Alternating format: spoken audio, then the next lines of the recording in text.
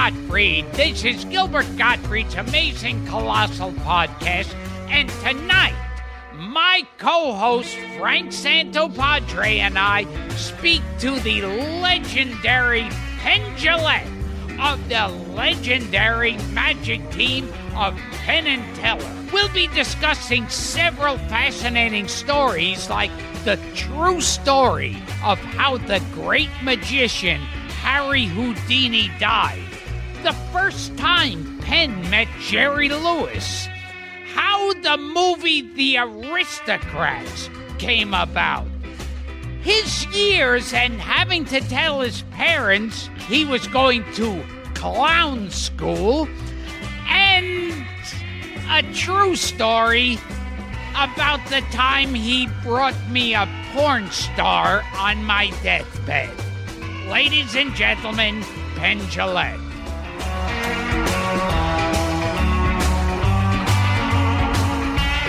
Hi, this is Gilbert Gottfried.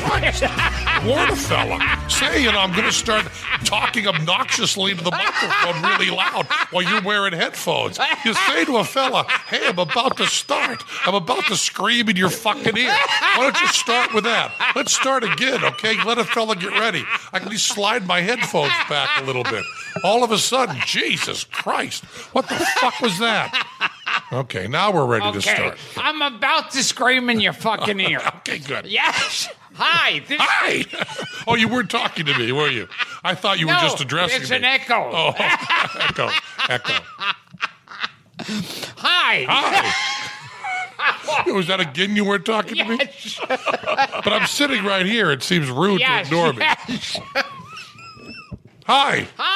I'm Gilbert Gottfried. Hi, and I'm Penn Jillette. And this is Where Are They Now? Yes. Starring Gilbert Gottfried. My guest today is Penn Jillette. Yes. Oh, boy, they bring it. Look at that. It's a bottle of perfume. Oh. Look at the size of that thing. Okay, I can. Now, this is what they do in this show. You put a cheeseburger in front of the fat guy and says, as soon as you say 3 funny things, you can leave. Yes. We want you to eat the cheeseburger, have a stroke, and die while you're on the We can show. do that. Yeah. Where are they now? Dead in the Ed Sullivan. Yeah. I don't know if I remember to say hi. I'm Gilbert Gottfried, and I'm here with my co-host Frank Santopadre. Oh boy, this is such a multi-ethnic show. I'm a token hire, Ben. Yeah. We just have all ethnicities are represented here. And Thank we're you so here much. with Penn Jillette. Not an Italian name, not a Jewish name. Yeah, just a wasp. Yeah, I suppose so, yeah. Yeah. Okay, well, that's our interview for today. Very nice talking to you. So you went to clown college. Yes, Talk about good news, bad news for your parents. Hi, I'm going to college, but it's clown college. it was, it broke my parents' hearts. What can I say funnier than that? Neither my mom nor my dad finished high school. Just like my children. And they were... And just like your children, they were on crack. Exactly. Yes. And they were very, very excited that I would be the first in the family to go to college. And then reason I didn't go to college was pretty much being anti-drug. In 1973, if you didn't want to be around drugs, you really couldn't go to college. So I found out that the hardest college to get into was clown college. They had the largest ratio of applications to people that, at least that's the way they spun it. Yeah. That can't possibly be true. No. And I was the youngest to go to clown college, and they let me in. I was the last one accepted. I've always been the bottom of my class in everything I've done. And they let me in because I was a really, really good juggler. And I think the business plan was bring him in at clown pay and have him juggle. Now, this may not seem like high finance to you.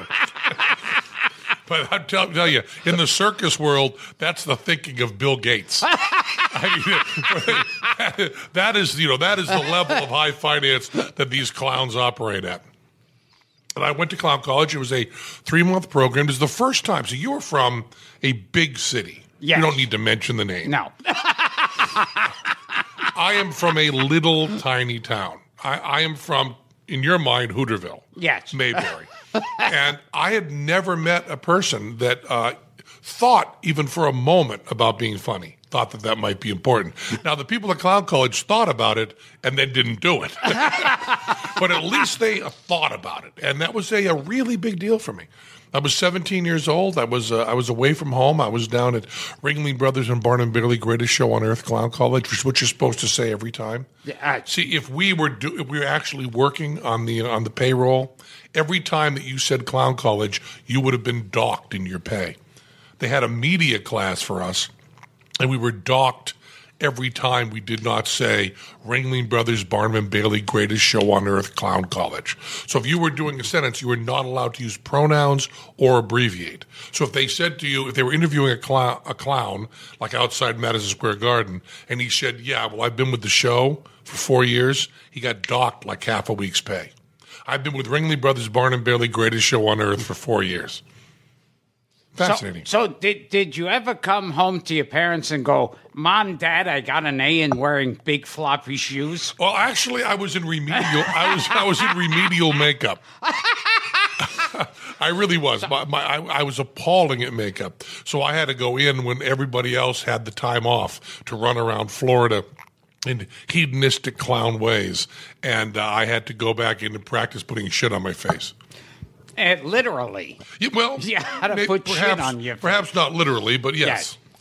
Now, tell the story about how we met. You and me? Yes. I don't know. Is there a story? Okay. How did you meet? I think people are curious. I think the first time we spoke is when I almost dropped dead from a burst appendix. Yes. Well, that was that. I know I'd met you before that, and I know that I first saw you. Like the first day I came to New York City, I went to the Improv and saw this guy on stage with a piano player doing like all these punchlines to people's jokes. Like 2 a.m.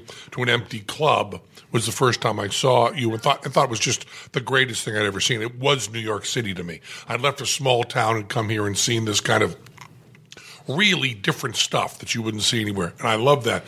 But Howard Stern called me. And this is why I want to say to the children that may be listening, stay away from slang. Slang is a really dangerous, awful thing. Howard Stern called me and said, hey, Penn, you know Gilbert? And I said, yeah. And he said, Gilbert's really sick. I said, yeah, he's great, man. He said, no, he's really, really sick. And I said, I think he's the best. Absolutely true. And he said, no, he's like sick. His like appendix is fucked up or something. And I went, oh, he's sick? And he said that you were knocking on heaven's door at a hospital. And Me and Bob Dylan. Yeah, and that I should go visit you.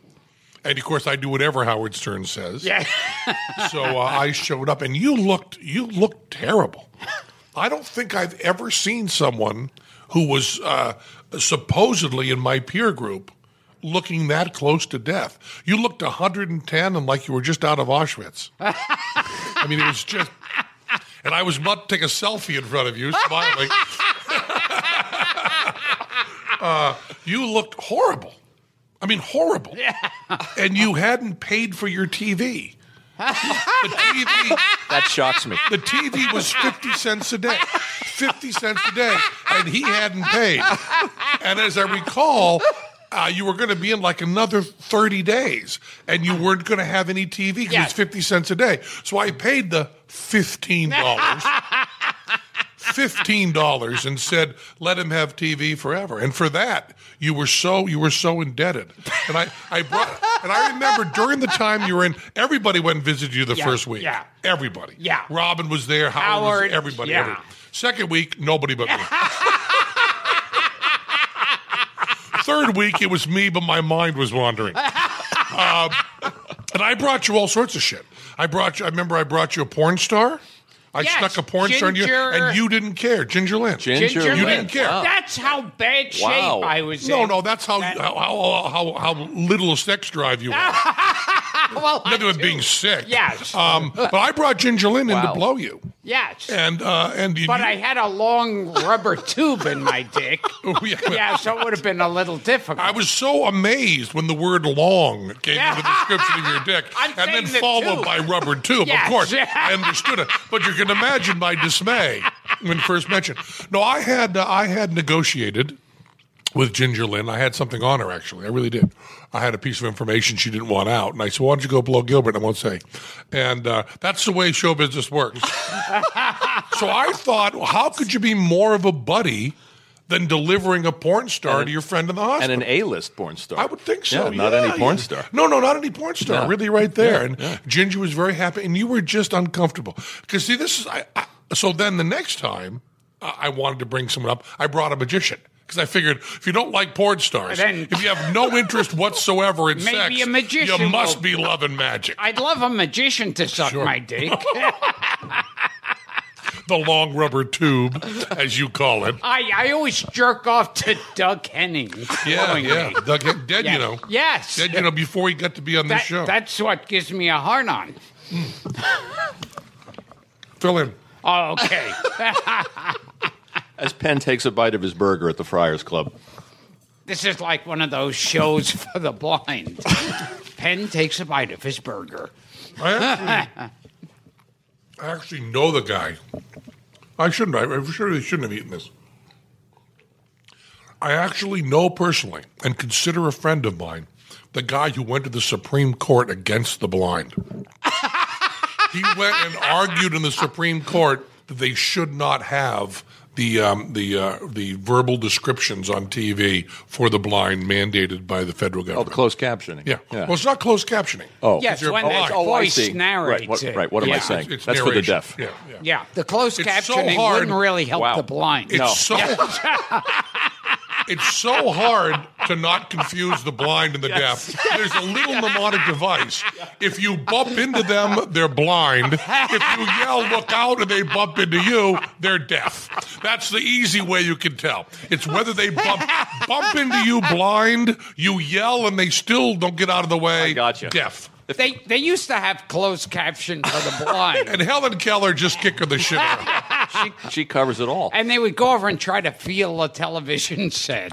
Well, there was a federal law, may still be, there had to be an audio track with people describing everything going on TV. And he felt that should be voluntary and not mandatory, and there was a federal law. But I know the guy, he also is the same guy that argued in favor of telemarketers being able to call you at home. So these are the kind of... Which is a worse crime? Exactly. But you know, that's a job that it would be great for you to have.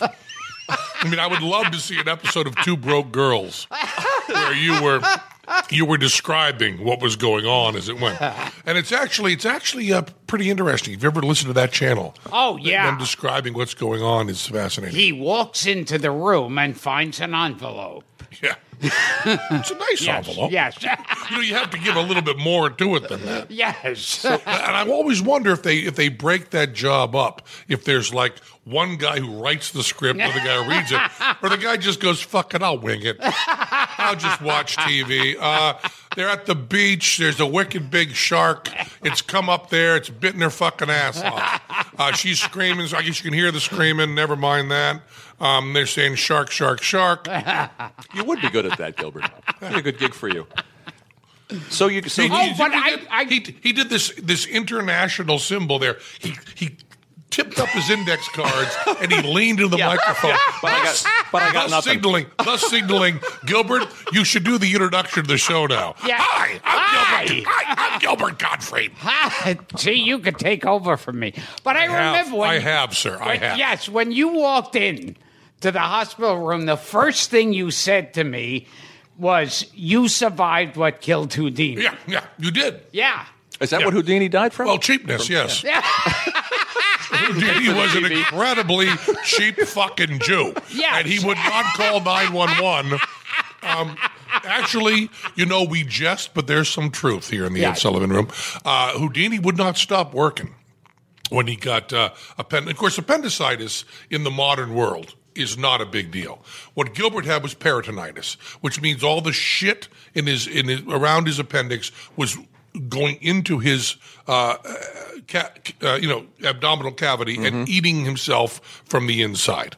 Yes. That's what was really going on. And Houdini had a ruptured appendix. Now, many people say that he was punched in the stomach by a college student. And the college student is still alive and in Canada, which is where all people who kill people should go, to Canada. And also the guy who killed James Dean is alive. I always wondered if those two guys were pen pals. So the Tony Curtis death, the movie in the movie version is bullshit. Absolutely. Yeah. Lee Harvey Oswald is living Tony in Curtis, Canada. his wife, has enormous breasts. Yeah.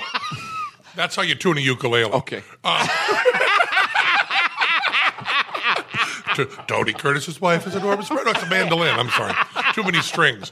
Anyway, so Houdini, many people say that this college student, we used to have a rider in our contract that we took out because no one got the joke.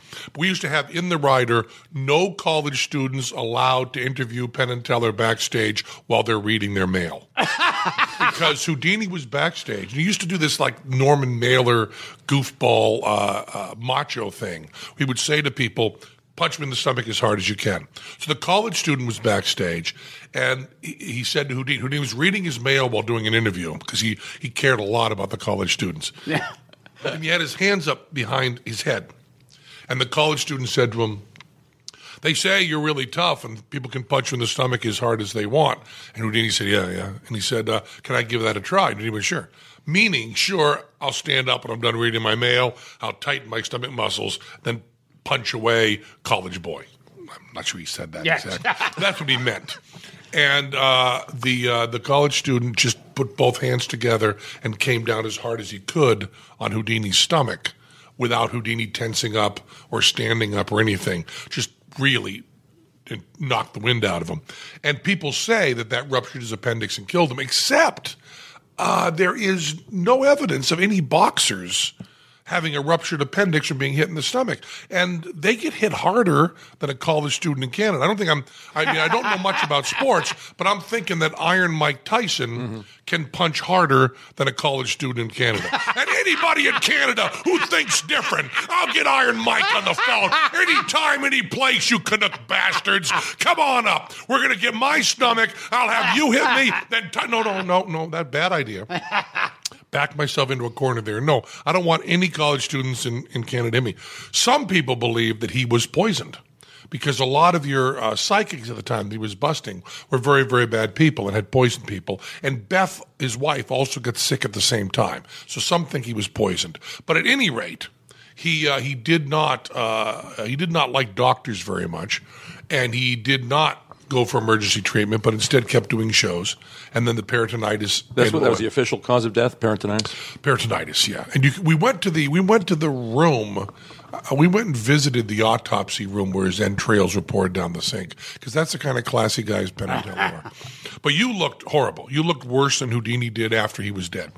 That's what the doctor said. Yeah. It was terrible. Yes, he survived what killed Houdini. And a friendship was born. Yep, out of that. No, not really.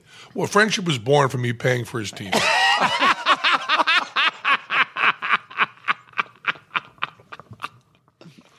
We will return to Gilbert Gottfried's Amazing Colossal podcast after this. Now, he just did a breath and then tipped up his index card. Oh, okay. Yeah, I do that a lot. Yes. I just want to go back a little bit to Clown College. Hi. Yes, hi. He doesn't have to do the intro. I'm Gilbert Gottfried. We'll do the intro later.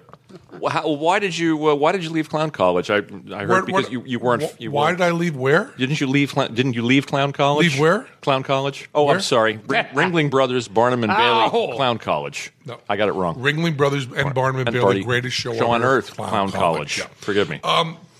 It is a 3-month program, and at the end they offer contracts to X number of people.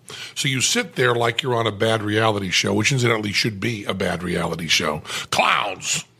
And you sit there in the arena, and they call you up and offer you a contract. So some of the people are offered contracts. Essentially what Ringling Brothers, Barnum and Bailey, greatest show on earth, Clown College was, it was a 3-month program. They then could bring people in to the circus to work very, very cheap. The money you made on the Ringling Brothers Barnum Bailey Greatest Show on Earth show was not high wages. It was, and he lived on a train with little people. And Gilbert's favorite. And so I was, after they had given X number of people contracts with the circus and given Y number of people thank you notes and diplomas and sent them on the way, I was sitting there alone in the arena, just one lone clown in the arena.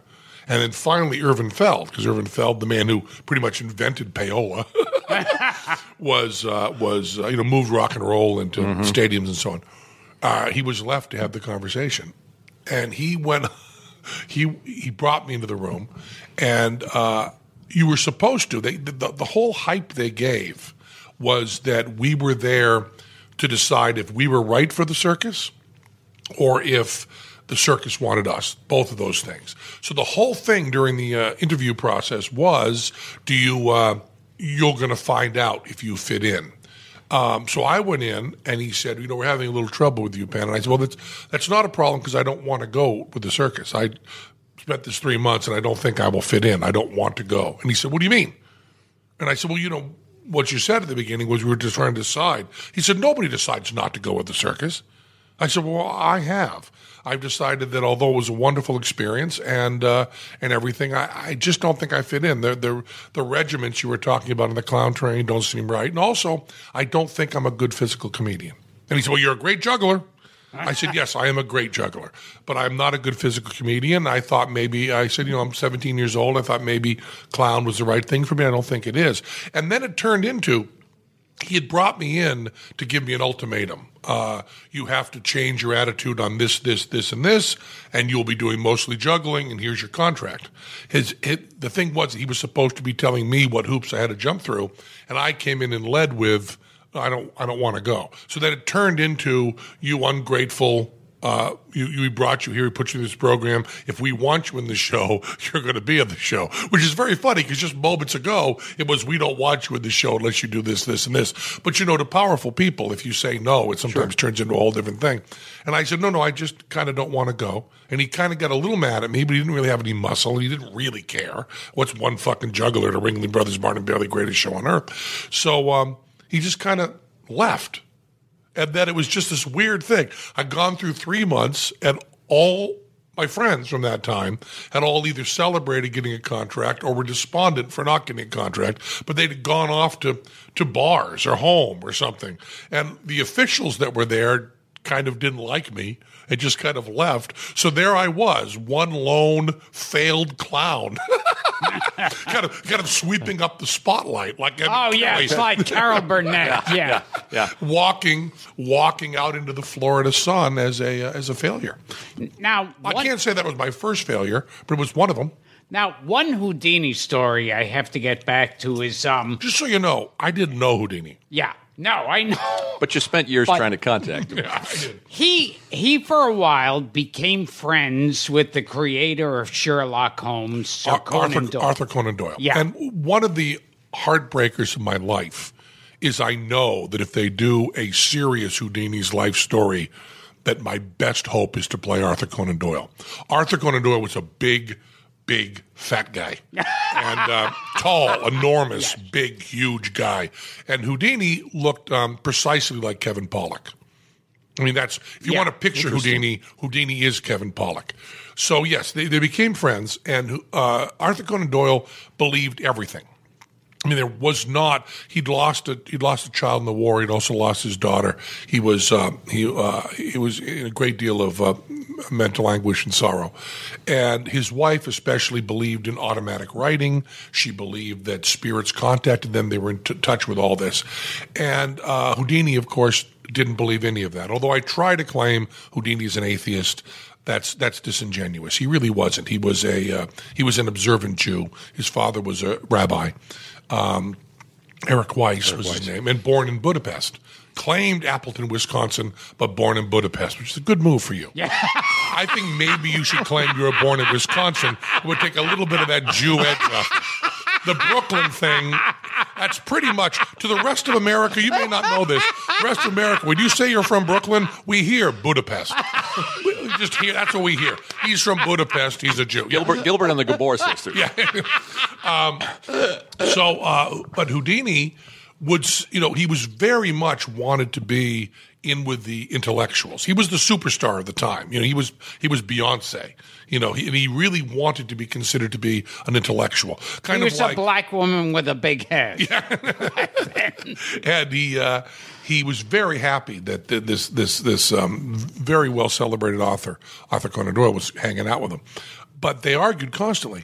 And one of the arguments they had, which I love, is Arthur Conan Doyle would sit with Houdini and say, I know you have to pretend to be a magician, but I know that you really have these powers. And Houdini would go, no, I don't. He talked like me. Yes. Well, Budapest. That's my point, Budapest.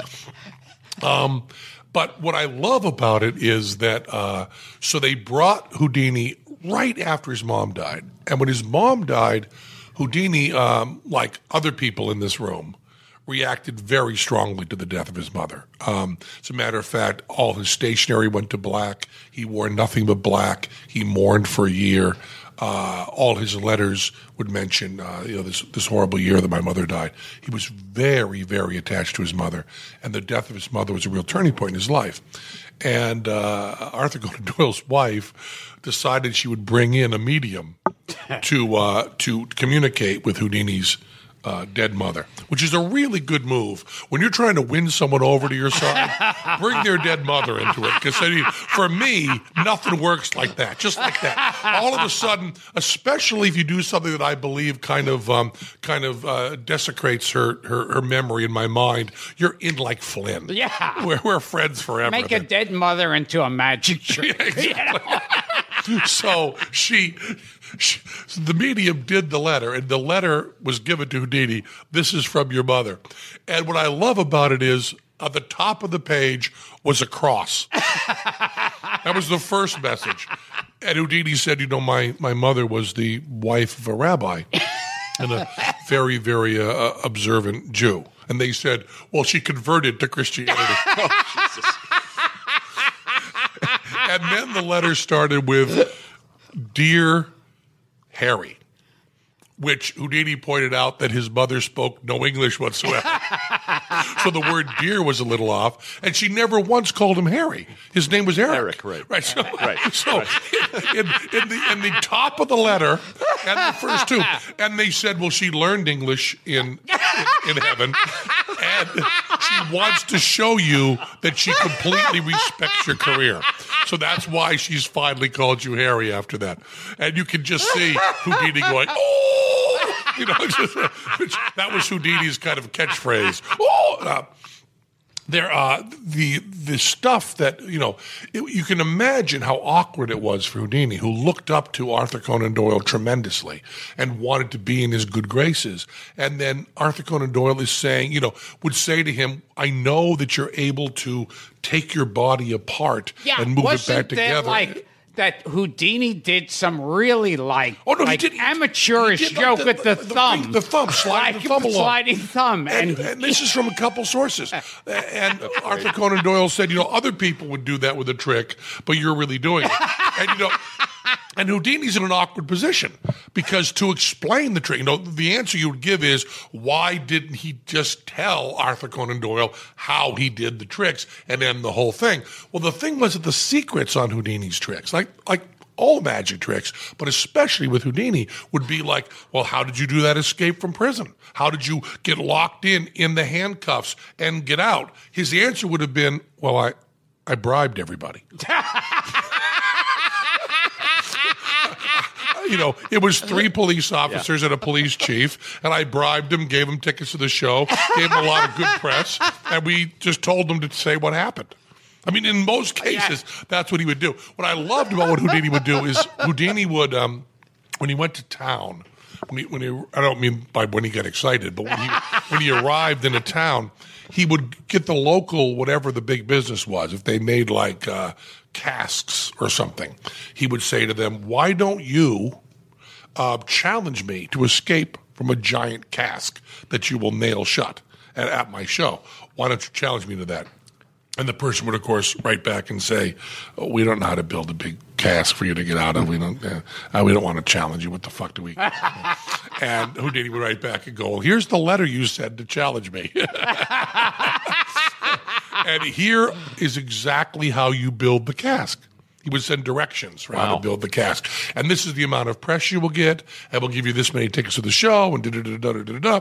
And then the guy who owned, the local cask makers, I guess those would be called coopers, the local cooperage would explain, would send out this big challenge to Houdini. And they would send it to the papers and send it to Houdini. Then they would build the big cask in their shop or whatever they would build it themselves. And then Houdini would say, well, you want to transport it to the theater? And they would say, we don't really have the staff or the truck. And he'd go, okay, my guys will bring it over to the theater. So his guys would take the raw prop that the company had built to his specifications, put it in the back of a truck, go in the back there, work on it for 3 hours, get it all set for the show, and move it in. And the guy would stand up there and go, we challenged Houdini to escape from the cast that we built. We don't think he can get out of it. And we brought it over here, and we don't think he can get out of it. Thank you. And then Houdini would do this. Because the question, when you're a child reading this, you get the feeling that every town Houdini went to, that every business went, okay, fucker, we got something you won't be, listen, fucker, we got something you won't be able, hey there, you think you're so smart, we got something you, no, that wasn't. He was twisting arms. Yeah, every time. Yeah, every time. He was just trying to. That's great. Now, you had some Jerry Lewis stories before. From Houdini to Jerry Lewis. Houdini to Jerry Lewis, born in Budapest. We don't do anything sequentially here, Penn. Claimed to be from Wisconsin, which would have also been a good move for Jerry Lewis. Yes. As a matter of fact, I think that all press releases on people, our brothers and sisters of a Jewish heritage, all their press releases are going to say, born in Appleton, Wisconsin. Yes. Billy Crystal, born in Appleton, Wisconsin. This is an embarrassing story. It's really embarrassing. We were up at the Montreal Comedy Festival just for laughs, and there's a French word for that too. Oh, just pour rire or something like that. Exactly. Yes. And nicely done.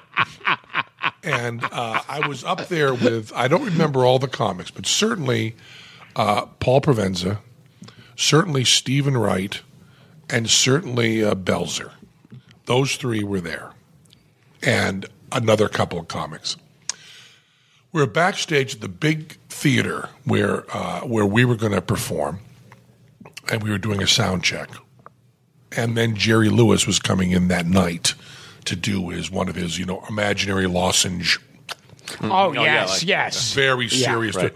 Dean was actually more talented than people thought. That kind of thing. What we had was a love affair. Yeah. And the imaginary lozenge.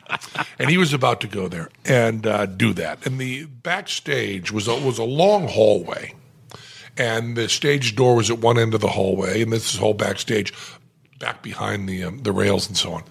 And the other end just naturally congregated Belzer, Stephen Wright, Provenza, me, and maybe another couple comics. And Belzer was talking about how Jerry Lewis was going to be there that night. And the other comics were moderately excited that Jerry was about to come back. And I was going, I just don't understand what the big deal about fucking Jerry Lewis is. I mean, yes, back in the 50s with another guy, he did really, really funny stuff. And then he became a Percodan addict who's just embarrassing and stupid, and we still spend all our time blowing him because he was good when? 40 years ago? I mean, this is just insane. I don't know why we give respect to this washed-up fuck who's never been nice to anybody. a drug addict, and really hasn't. I mean, what are you going to say that hardly working is a masterpiece? And I'm holding court, and I'm carrying on about how Jerry Lewis should be taken down a peg or two, and that these guys excited about seeing Jerry should just shut the fuck up about that. At that moment, at the other end of the hall, the door opens, and in walks Jerry Lewis, as I am talking about him. And Jerry looks around and sees Teller and then sees me. We've never met him before. And Jerry goes, Penn and Teller, and I'm dangerously near you. And he walks across and comes over and says, Penn, I've wanted to meet you. Puts his hand out. An awkward position to be in. Very awkward. So what, and I hope that my children hear this podcast. I did what any real man would do. I cried, and I said, Jerry, you're the greatest comedian who ever lived. I mean, when I was growing up, no one's ever been better than you. I remember when I was growing up in Greenfield, I went and saw like the errand boy. And it was the greatest thing. I mean, to be in comedy is just to be like trying to be like Jerry Lewis. It's the greatest thing ever. And then I hugged him. And then Jerry went, thank you so much. And I went, I just can't. I never even thought I would meet you. If my mom and dad knew I was meeting you now, it would be the greatest thing in the world, Mr. Lewis. I just love you. And Jerry went, well, very nice to meet you. And then Jerry called Teller's parents to do a little thing. I'm here with your idiot fucking son. And Teller said, oh, wonderful, Mr. Lewis. That's great. Great. And Jerry kind of waves at Stephen Wright and Belzer and Provenza, and then goes out to do a sound check.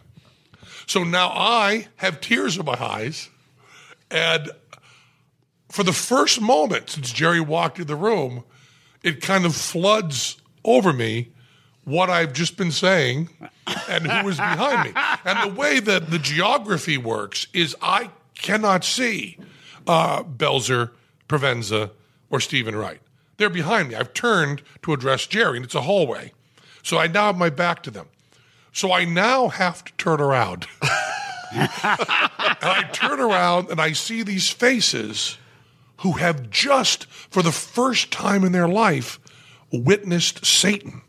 I mean, they have never seen such pure, unadulterated hypocrisy and evil as I have just dealt them. They have never seen anything like that. And my hypocrisy has actually trumped comedy great Jerry Lewis coming in the room. And they are just appalled. I mean, the kind of look you would save for Charlie Manson or Hitler. I mean, really, in your life, you have not experienced that kind of pure hypocrisy from another human being. Have you ever? Never. Not close. So I turn around and see their faces, and I go, I was kind of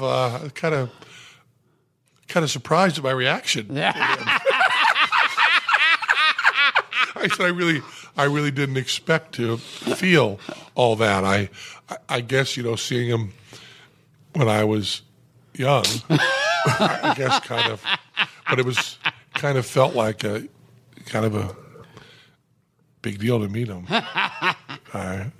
I mean, I guess all that other stuff is, I kind of got to go.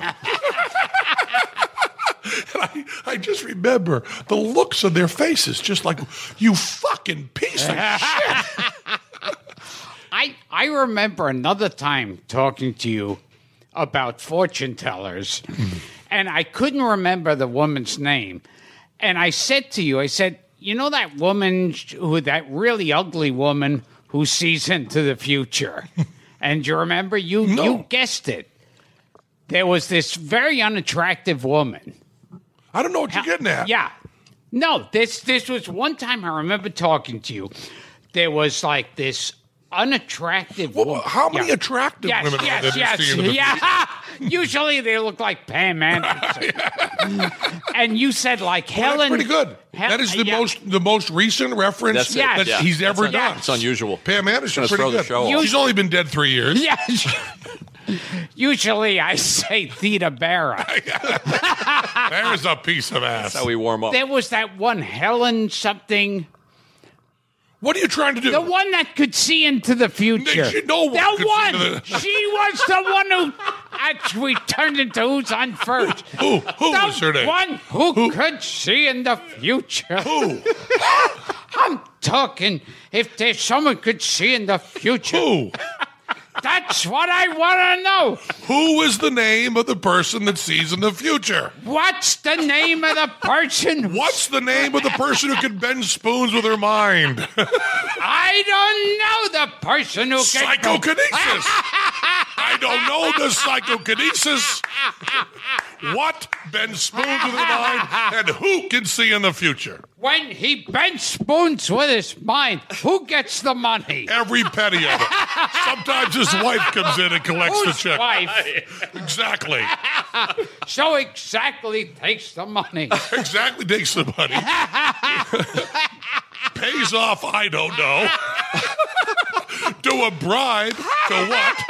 Triple play, the mark goes down, the graph squad comes in. That's great. So we don't know the name of the psychic. We don't know who this woman was. Helen something or other. She was like, she used to be in the papers on TV all the time. Helen something? Was it Helen Brown? Oh, Sylvia Brown. Sylvia Brown. Sylvia Brown. Right. Good. Because I remember I had said to you, I said, that woman who sees into the future, she's really ugly. And just like that, I went, Sylvia Brown. Yeah, yes. Well, Sylvia Brown fits in perfectly with this show because she's fucking dead. She is as dead as Graham Chapman's parrot. Dead, dead, dead, dead, dead.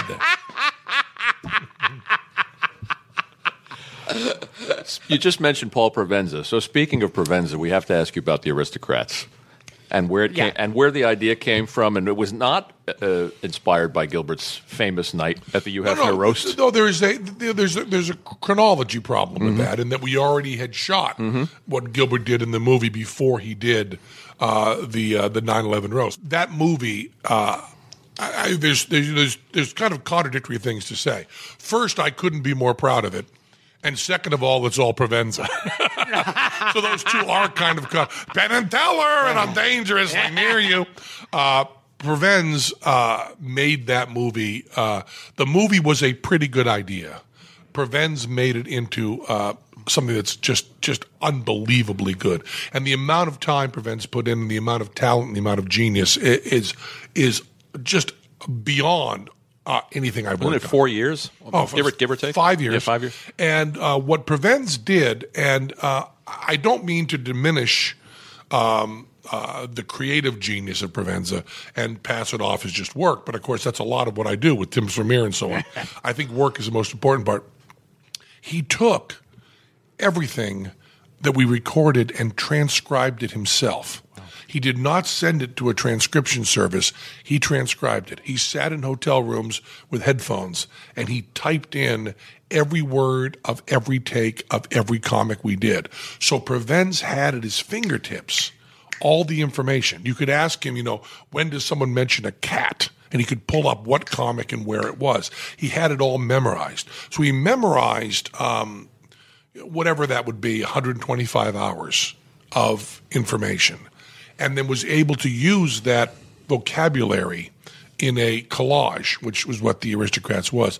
But it first started was Provenza and I went to the Peppermill, and Provenza just finished a show in Vegas, and I went to see it. It was wonderful, and we went afterwards to the Peppermill. We got there about 11 in the evening, and we left at 8 the next morning. We were there 9 hours at a booth at this little diner in Vegas, talking. And my mom had died recently before that, and she sent me a message from beyond with a Jewish star at the top that was written in Hungarian. Nice callback. Claiming she was born in Brooklyn. And I had, for some reason that we don't understand why we do things, I had started to play upright bass, bebop jazz, and I wanted to learn something new after my mom died. So I was playing upright bass. Maybe I wanted to learn something that my mom couldn't possibly enjoy. And I was studying improvisation a lot. I was listening to a huge amount of Charles Mingus and Miles Davis. And I was talking a lot to jazz cats about improvisation. And I was fascinated by what improvisation is, that improvisation is not a creation of a musical idea that you've never thought before, but it's a combination of the rules of the art form you're working within. It's, you want to know the key you're in, what notes are used in that key, what kind of rhythmic phrases are used in that key. You also want to have the vocabulary that is historic and the vocabulary that is contemporary. And then you have your own little signature stuff that you do, that you pull in. And you're kind of taking all those pre-existing forms and you're putting them together in real time. And then you have that very small percentage, that little tiny piece of the pie that is real improvisation that's happening in real time right then, once all those other things are done. So if you've got a 10-minute improvisation, you might have out of that 30 seconds that actually hasn't happened before. If you were to break it down, the guy, the cats at Berklee School of Music who transcribe every moment of every Bird solo and every Miles Davis solo, every Charlie Parker solo, and Coltrane.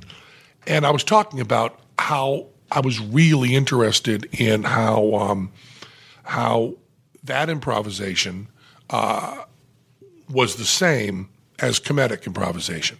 And about 3 a.m, and I will add that I don't drink, so it's not 3 in the drunken morning, this is 3 in the tired morning. I said, you want to take a solo of Miles Davis, Bye Bye Blackbird, and you want to say, well, here he's doing a chromatic run that is right out of the rules of the chord.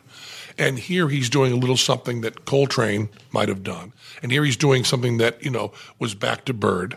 And here is something that he did on another solo in another place. And then here is a little moment that connects these that I don't think exists anywhere else. And then he's going back into these things. And I said I would love to just map that directly onto Gilbert Gottfried and say, here's Gilbert doing a joke he's done before. Here's what he needs to get to the punchline. Here's what he needs to do that. Here is the reference to the comics that have gone before him. Here's a Bob Hope cadence. Here's something that's a little bit more George Carlin taking it off. Here's a section that Gilbert always goes to. Here's his go-to sentences when he needs a laugh. And here is the moment where he's surprising himself, and then we're back into all that. And I said I would just love to just take a moment and diagram an improvisation by Miles Davis and diagram an improvisation by Gilbert Gottfried. And the whole conversation was comparing, which I've done many times and had done before that, comparing Miles Davis to Gilbert Gottfried as two of the true American improvisers and real true originals, which, you get one in a generation in each form if you're lucky. And I said, and the problem with talking about comedy that way is you get to hear jazz musicians blow over the same changes. You have gotten to hear hundreds of jazz musicians play a solo during Bye Bye Blackbird. Same chord changes, same tempo, same key in many cases.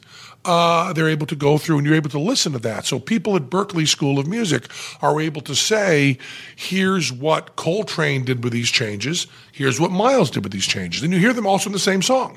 If they're playing together, you take 4 choruses, then I take 4 choruses. We hear how that goes. And I said, there's an intellectual content there that's fascinating. And I said, you never, ever hear comics do that.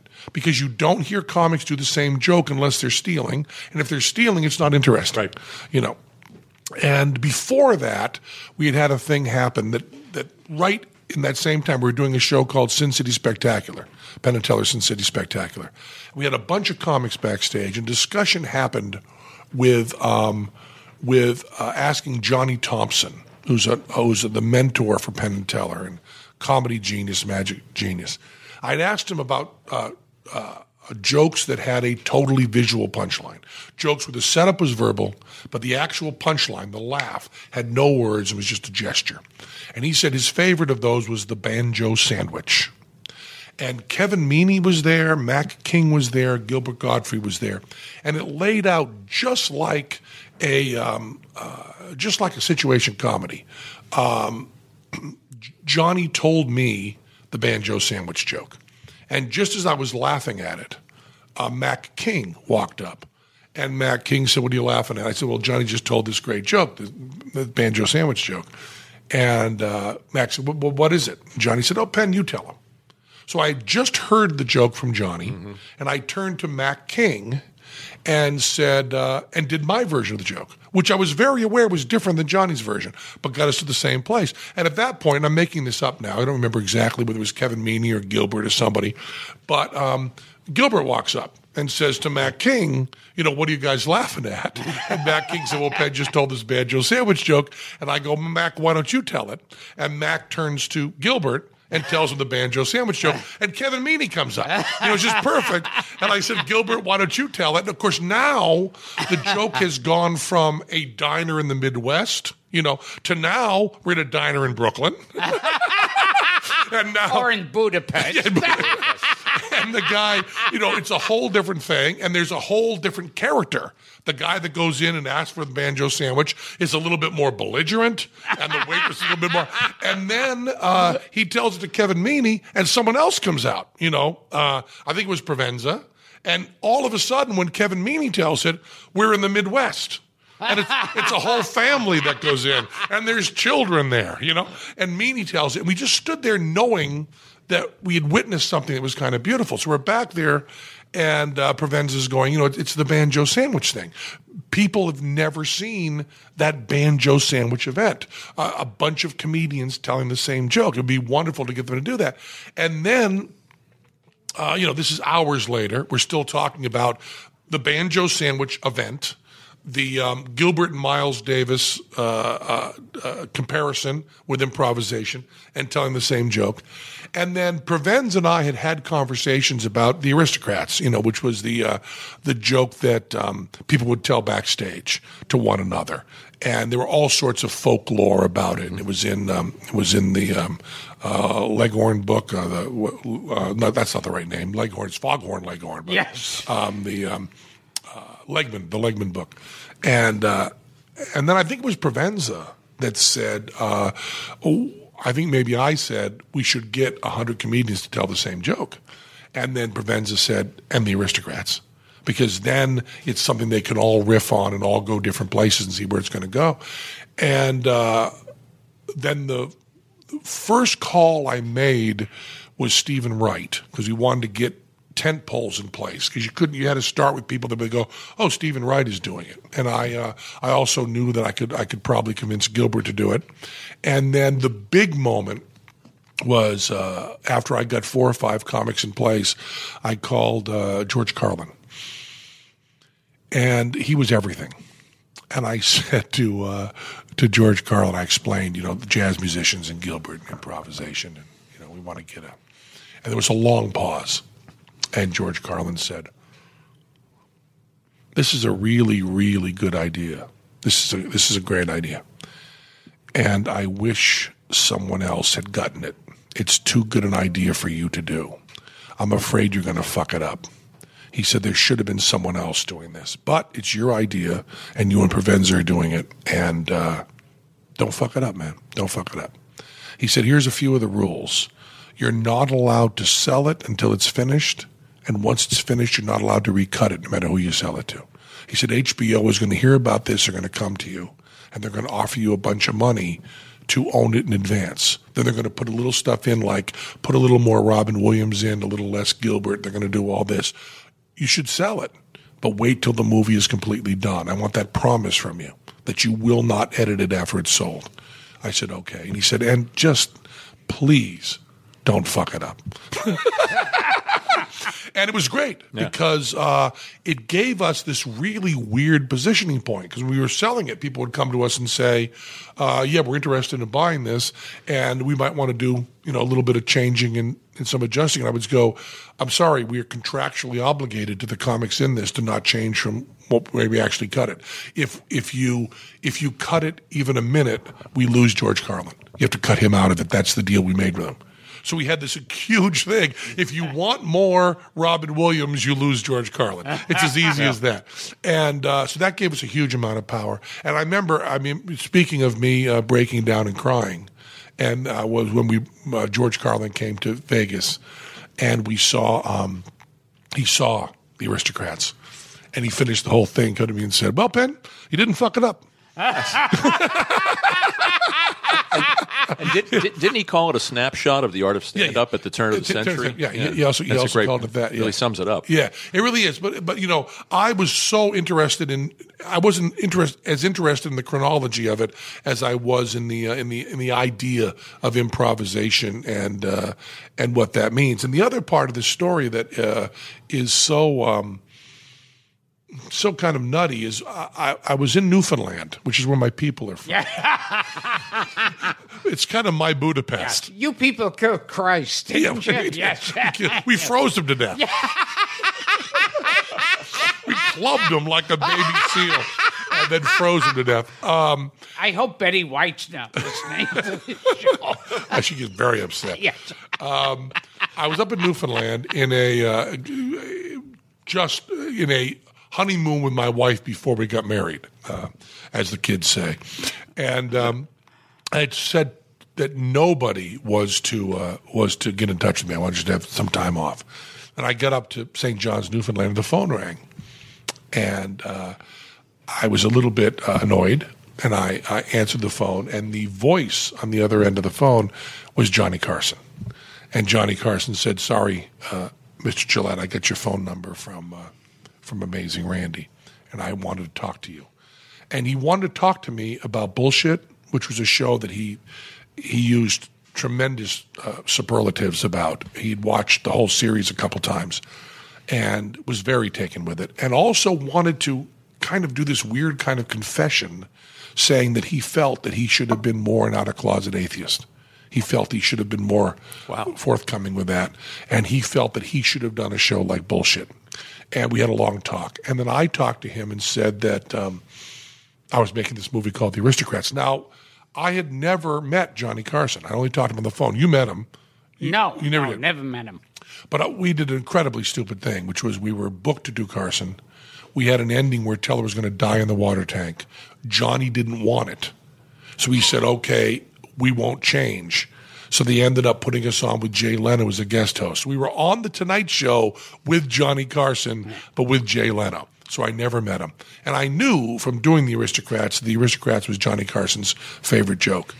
And Provenz and I actually had words about this because I started talking to Johnny about The Aristocrats and told him all about the movie. And Provenz kept saying, "You need to ask him to be in it." And I said, no, he told me he's retired. He's doing nothing more ever. Publicly. And I said, I'm respecting that. I'm not asking him. So by emails and phone calls, we went back and forth with Johnny Carson, and he gave us a huge amount of advice on how to get in touch with certain people and how to do it and how to do that. And for whatever sort of weird kind of personal rules thing, even though I was talking to Johnny about The Aristocrats all the time, he was telling me it was his favorite joke. He was giving me little parts of how he told it. I never said to him, "Johnny, would you be in the movie?" Which would have been like a huge coup, but I just would not do it because he had told me, I'm not performing publicly anymore. And then to get him in as kind of a friend and then turn that around on him seemed unfair. So I kept telling him, here's the edit we got, and Provenza gave me the edit, and maybe it should be 90 minutes and don't go longer and all this talk. And then Johnny said, "Listen, we've never met, and I really want to meet you, and I really want to see this movie. So you're going to Sundance. You're going to debut the movie. Can you carve some time out in your schedule and come down to Malibu, and you and Provenza come to my home. We'll put the DVD in. I'll watch The Aristocrats with you, and we can have a wonderful evening together." And I went, yes, this would be fabulous. And I told Provenza, we were over the moon. So now our goal was no longer Sundance. Our goal was the Johnny Carson screening after Sundance. And we brought the movie up to Sundance, and we screened it, and it went over very, very well. Very well. People really enjoyed it. And the next morning, after we had done business the night before, the next morning, Provenza and I met at a Starbucks at Sundance, or some coffee shop. We were sitting there, and we were just we each had a hot chocolate for breakfast, and we were just as happy artistically as I've ever been. Provenza had turned in an amazingly perfect movie. And on top of that, the world had kind of agreed that it was a good movie. It was a wonderful moment. We were just kind of, breaking our arms, patting each other on the back and feeling great. And the phone rang. And it was, I looked at the phone, and it was Amazing Randy. And Randy calls me, but he usually calls me at a time we know we're going to talk about something. It's very odd for him to call me at 10 in the morning, on a Saturday. It's just not the time he would call. So I said, I better get this. And I picked up, hit the phone, and Randy was crying. And you can imagine how disconcerting that was. And I waited for him to calm down for a moment. And he said that Johnny Carson had died. And it was the biggest roller coaster drop I could have ever experienced, from this, oh boy, we're going to show the movie to Johnny Carson, to Johnny Carson died. And I turned to Provenza and said, Johnny just died. And Provenza immediately, of course, just flowed out crying. And before I even got off the phone, before I even finished getting off the phone, Provenza had pulled out his phone. And he was talking to our editor and said, add a card at the end that says, for Johnny Carson. And that's all he said into the phone, and just hung up. And we never discussed it. He just did that, and it was added to it. So that's kind of the story of the Aristocrats from my point of view. Well, I brought down the room. I know. Wow. Yeah. That's the Aristocrats. I was hoping to upset you enough that I could eat a little bit of the French fries. Yes.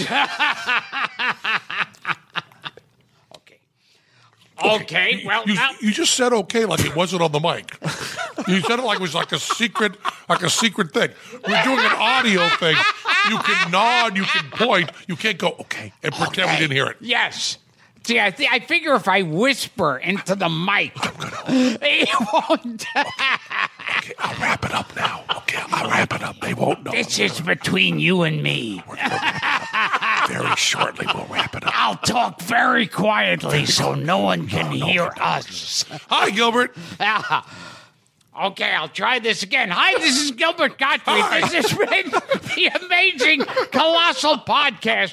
I'm here with my co-host, Frank Santopadre, and my friend and Saint performer. Dad. Saint Dad? Holy Father. Oh, yeah, Saint Dad. Which is why I like your Vatican episode of bullshit so much. Saint Dad. I guess Holy Father is much better, but Saint Dad. Yeah. That's a sitcom. Saint Dad. Saint Yes, Dad. I was in that. It's Major Dad goes to the Vatican. It was Artie Johnson as Saint Dad. Yes. So I've been here with Penn Jillette. Hamburger. Yeah, from... That's his nickname, Hamburger. Yes, Penn Jillette of Penn and Teller. Well, I played Hamburger in Saint Dad. Oh, okay. I hope you get cast as Conan Doyle in the Houdini movie, Penn. That's all I can say. I should. And Jamie Lee Curtis as Houdini. And I guess that's the end. Thanks, Penn. Thanks for doing it. I'm waving for the blind.